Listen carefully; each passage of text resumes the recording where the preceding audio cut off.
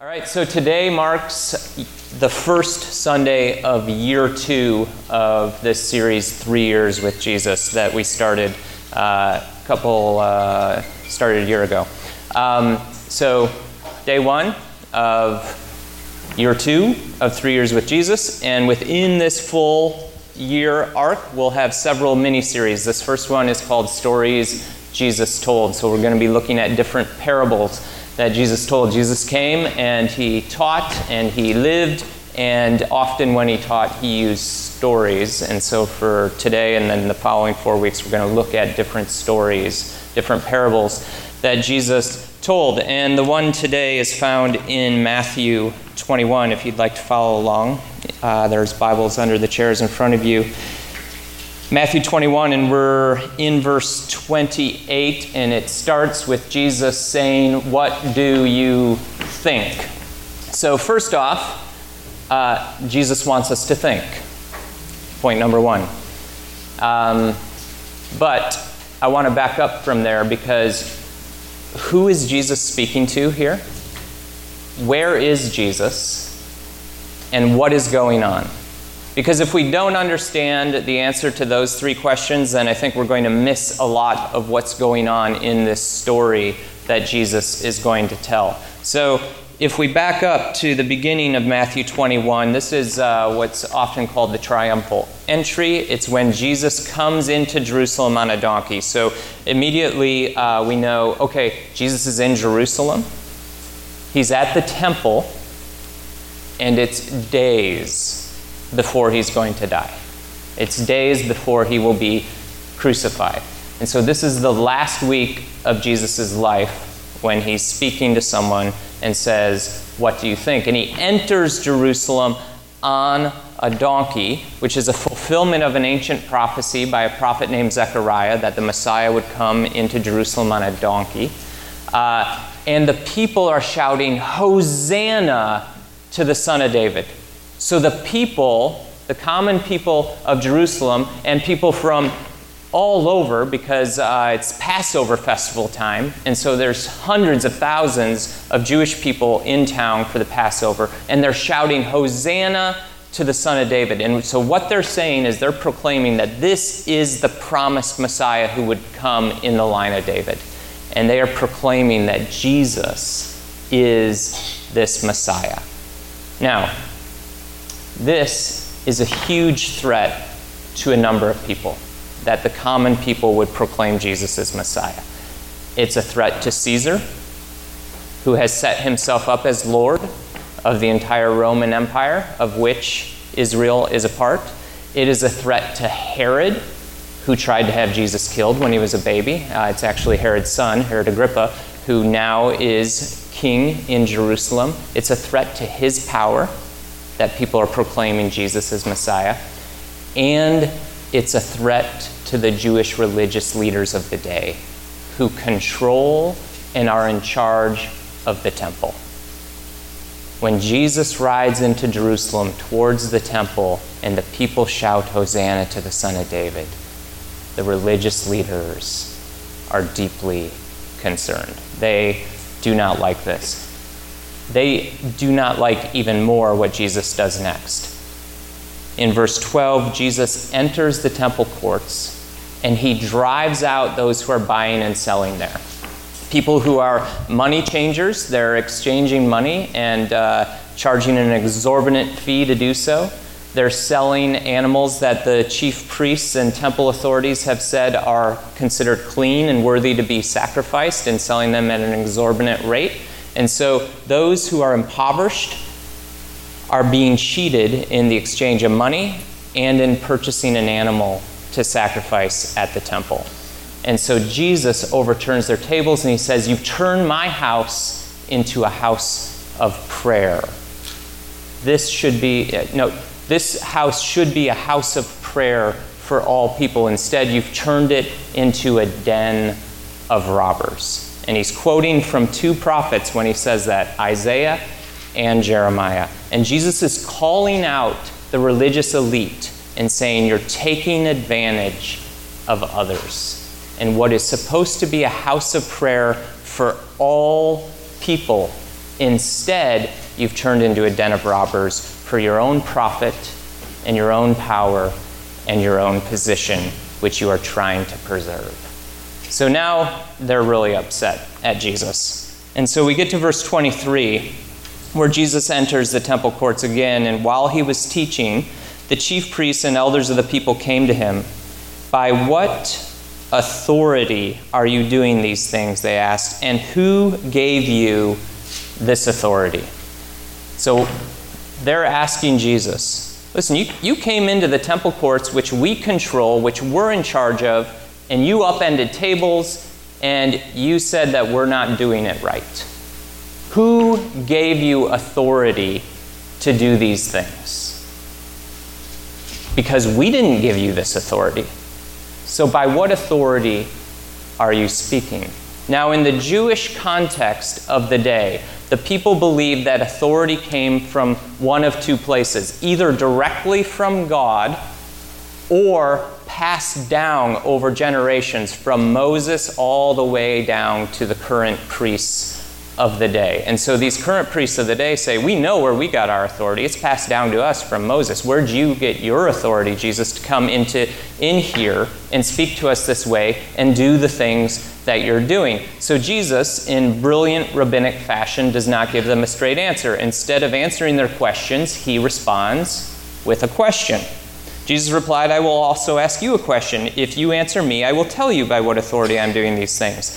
John's baptism. So Jesus' cousin, John, who came and baptized in the Jordan, he says, John's baptism, where did it come from? Was it from heaven or human origin? In other words, John's authority, did it come directly from God, or did it come from human origin? Now, this is a troubling question for these religious leaders. As you'll see, they discussed it, so they leave Jesus for a moment and huddle up and say, we got to figure out what we're going to say here. They discussed it amongst themselves and said, if we say from heaven, he will ask, then why didn't you believe him? But if we say of human origin, we are afraid of the people, for they all hold that John was a prophet. So, they don't want to say that John's authority came directly from God because they didn't believe him. But they also don't want to say it's of human origin because all the people believed John and believed John's authority came directly from God. And so they don't know what to do. And notice the motive behind it. We are afraid of the people. There is a resistance building among the people against the religious elite of the day. And they are afraid of what's going to happen. They believe John was a prophet. They believe Jesus is the son of David, the Messiah, and they don't know what to do. They're shaking in their boots. They're afraid of what the people are rising up to do, and they don't know how to respond to Jesus. So they come back and they answer Jesus, we don't know. So Jesus answered, neither will I tell you by what authority I am doing these things. You read through the Gospels, and Jesus rarely gives a straight answer to people.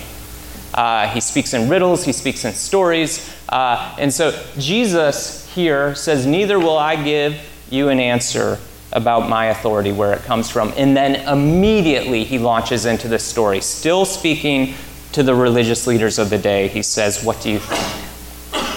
There was a man who had 2 sons. He went to the first and said, son, go and work today in the vineyard. I will not, he answered. But later, he changed his mind and went. Okay, in the first century, this would have been incredibly offensive to the father and shameful to the father for a son to say no to a father's request. I mean, we think about it in our day. It's bad enough when a child disobeys a parent or disrespects a parent for us. In the first century, it would have been deeply, deeply shameful. What we don't know in this story, Jesus doesn't say how the father responded, if the father reprimanded the son or if the father just let it go and let the son think through it. We We don't know exactly, but what we do know in this story is that the son said no to his father, but then had a change of mind and went and worked in the vineyard. Then the father went to the other son and said the same thing. He answered, "I will, sir," but he did not go. Which of the two did what the father wanted? The first, they said. So the religious leaders said, well, it was the first. Even though the first said no, he is the one who ultimately went and worked in the vineyard. So it's the first. Jesus said to them, "Truly I tell you, the tax collectors and prostitutes are entering the kingdom of God ahead of you." Jesus is really befriending these guys. I mean, he is just appealing to everything that they don't like. "For John came to you to show you the way of righteousness, and you did not believe him. But the tax collectors and the prostitutes did. And even after you saw this, you did not repent and believe in him." Now, a couple of words I want to talk about here, and then I want to talk about the story a little more. Because there's a couple of words in this story that I think in our day have a lot of religious baggage around them. The first is righteousness. This just seems like this religious term that has a lot of baggage around it. That what does it mean? What does righteousness mean? What does this even mean that Jesus says John came and showed you what righteousness looks like? Ultimately, it's right living.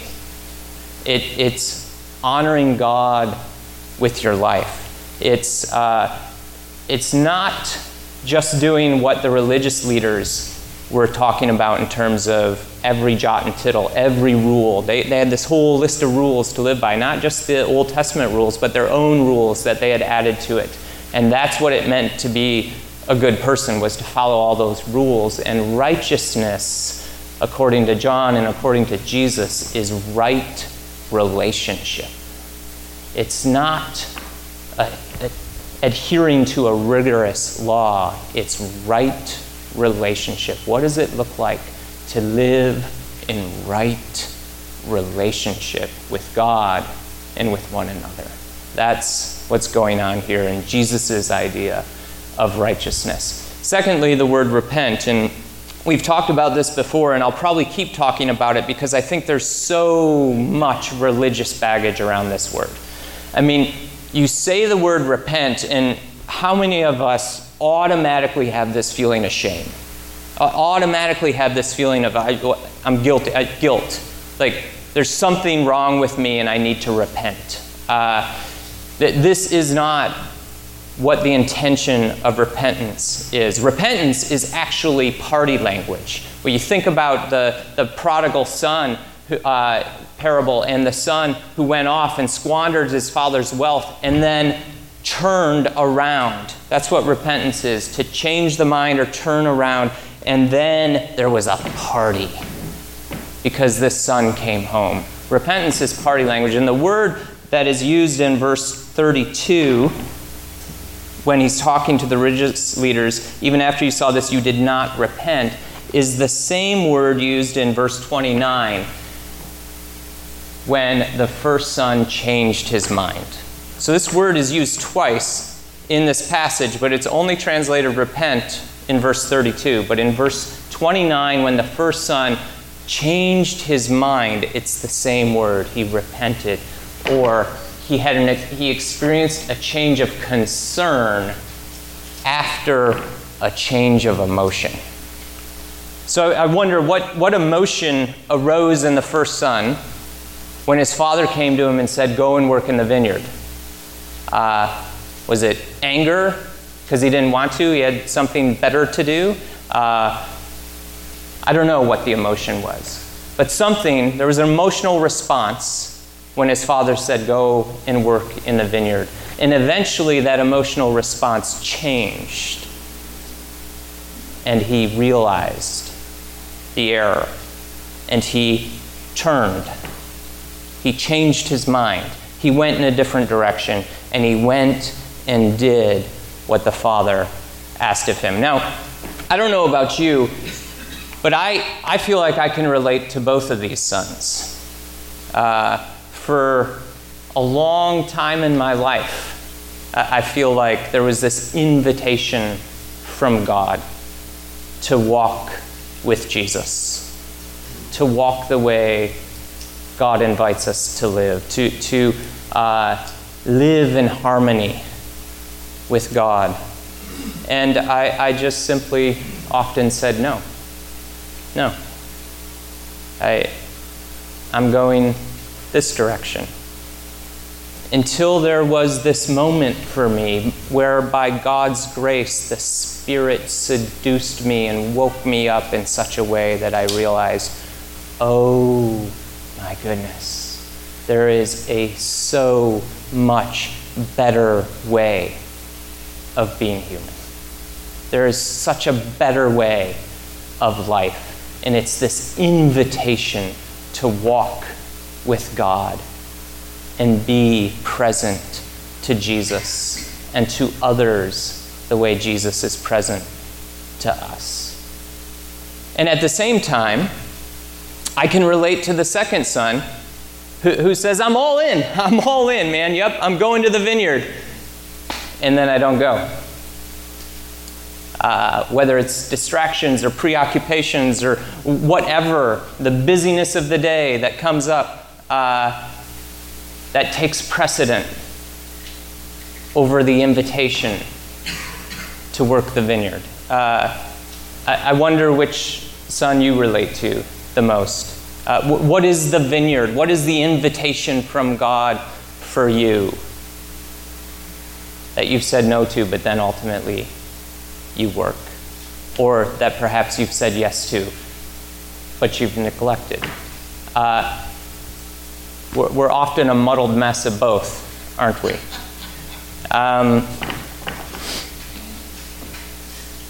So Jesus is speaking to these religious leaders, and you can only imagine their emotional response when Jesus says, the tax collectors and prostitutes are going into the kingdom ahead of you. Probably wasn't a great emotional response. But Jesus is just being consistent with everything he's been saying and doing all along. The last will be first, the first will be last. Like, you think you're in the front of the line, and suddenly you realize you're taking up the rear. That the invitation into the kingdom looks so much different than what our perspective may be. And that Jesus' invitation is for everybody. Does this mean that the religious leaders are out? I don't know. I liken it to the parable of the prodigal son, where there's a party going on and the elder brother's outside pouting about what's going on, rather than enjoying the party. Everyone's invited into the party, and the father even has so much love and grace, he leaves the party to talk to the elder brother and beg him to come into the party, and tells him that everything I have is yours. What are you pouting about? It's all yours. Come to the party. Jesus doesn't say that they're out of the party. He just simply says there's people entering the party ahead of you, and you didn't even realize it. Part of the beauty and the grace of the story is both of the sons are sons. They're both sons of the Father. One chooses to do what the Father asks even after saying no, and one chooses not to do what the Father asks even after saying yes. But they're still both sons of the Father. No one's excluded. Everyone's invited. It's simply the response. What's the response?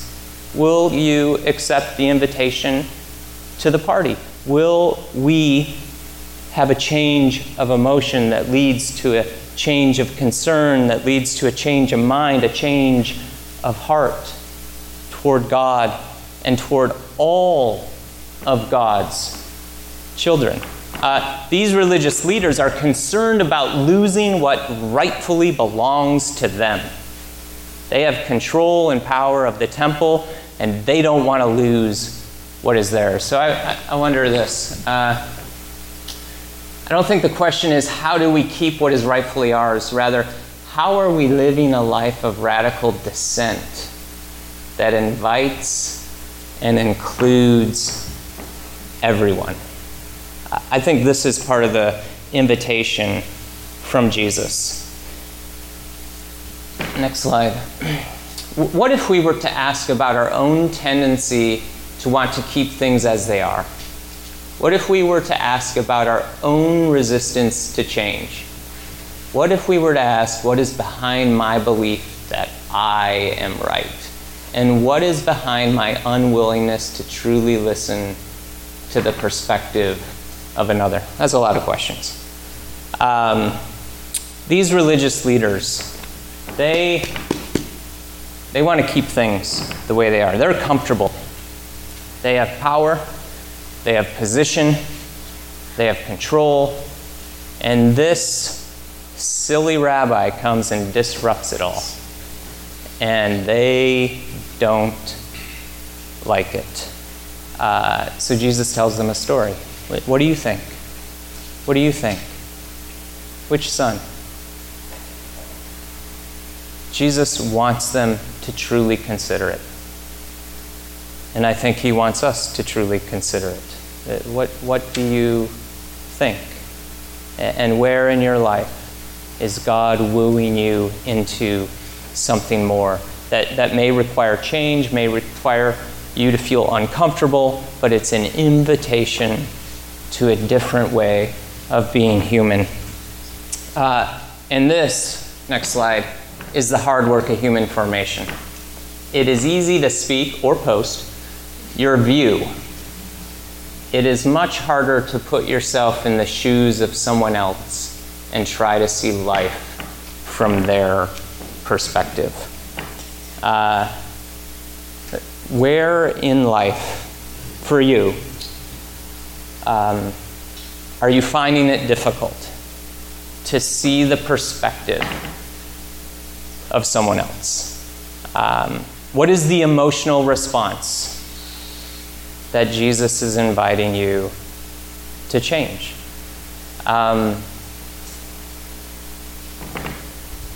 The next slide is going to elicit an emotional response. So before it comes up, pay attention to what the emotional response is. It's not necessarily right or wrong. It's not necessarily good or bad. I just wonder, pay attention to what's going on internally.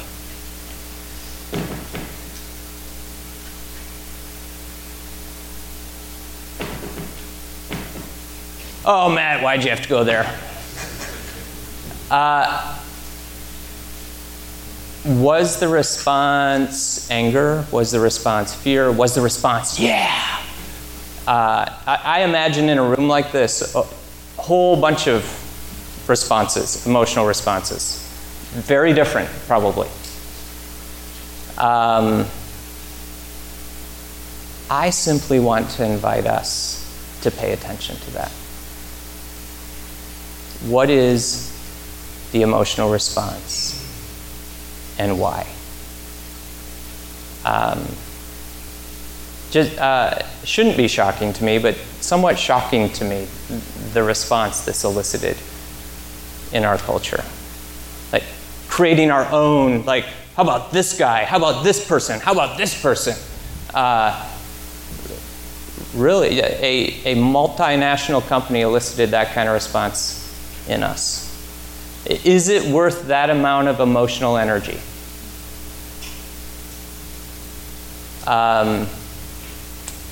To prove our point or our perspective. When Colin Kaepernick first started sitting for the national anthem, he didn't start by kneeling, he started by sitting. There was a Army Green Beret guy named Nate Boyer who penned an open letter to him. Nate Boyer's initial emotional response was anger. And he penned an open letter which also said, "But I'm trying to listen. I don't get it, I don't like it, but I'm trying to listen." He at least was trying to listen. And so Colin Kaepernick called him and said, "Well, let's get together and listen to each other." And they met for an hour and a half. And it was an Army Green Beret person who convinced Colin Kaepernick to take a knee rather than to sit. Because these two, next slide, we'll come back to that. These two were willing to listen to each other rather than just be angry with each other. Now I want to make something really clear. I'm not on stage taking a position, okay? So what I am doing is trying to help us pay attention to an emotional response that perhaps Jesus is inviting us to change, so that we then have the capacity to listen to someone we may disagree with. I think that's part of what it means to walk this kingdom life Jesus invites us into. What does it look like to change? Not necessarily change your opinion or your perspective, but to change in such a way that sees the other differently, rather than calling them names or getting angry. I thought we might need a little lighthearted moment after that. So given we're in Marin, I did appreciate a lot of the funny ones that came out, and this one I liked. "In something believe, even if understand me you don't, do it just." Gotta love Yoda.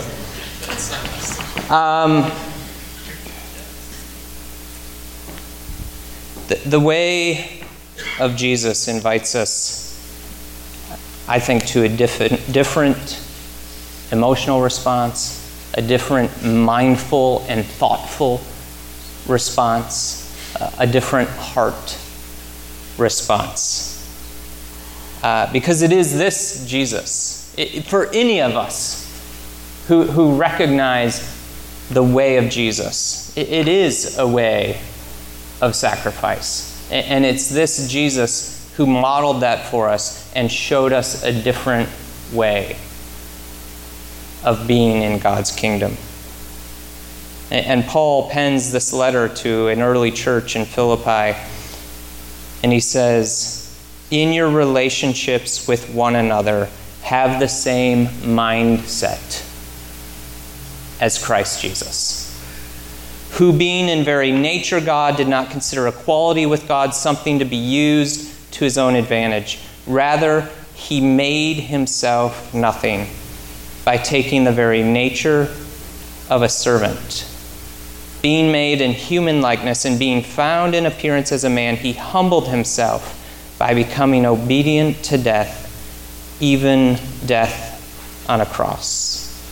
Therefore, God exalted him to the highest place and gave him the name that is above every name, that at the name of Jesus every knee should bow, in heaven and on earth and under the earth, and every tongue acknowledge that Jesus Christ is Lord, to the glory of God the Father." Jesus gave of himself for the sake of the world.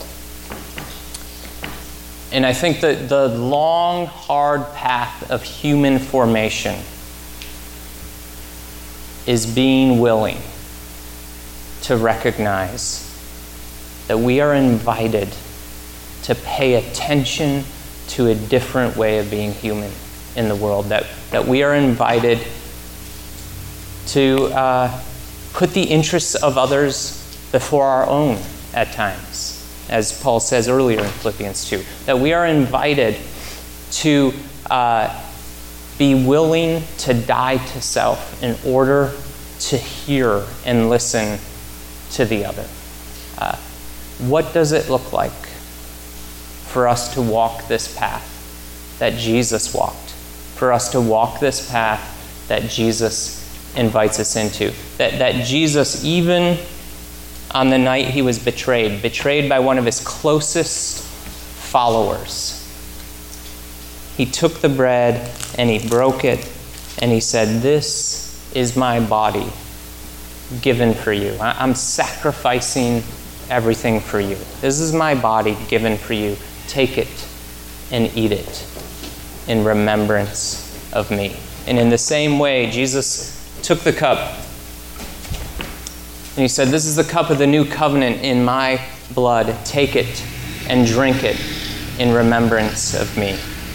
For as often as you eat this bread and drink this cup, you proclaim the Lord's death, his self-giving love you proclaim until he comes." So this morning, as we come forward and take the bread and dip it in the cup, what does it look like to consider, rather than how do we keep what is rightfully ours? How are we living a life of radical dissent that invites and includes everyone? This is the way of Jesus. This is the way he invites us into. And my deep prayer for us this morning is that we would be open to that. God, thank you that you love us, that Jesus gave up all the glory of heaven to come and be one of us, to take on flesh and blood, and ultimately for that flesh and blood to be nailed to a cross, opening the way to you in a whole new way. God, we, all of us, me, everyone in this room, we struggle with being like the first son sometimes, like the second son sometimes. We struggle with our perspectives. We struggle with allowing our emotions and our mind and our hearts to be changed more and more toward you. So God, I pray that by your Spirit you would do a deep work of transformation in our lives.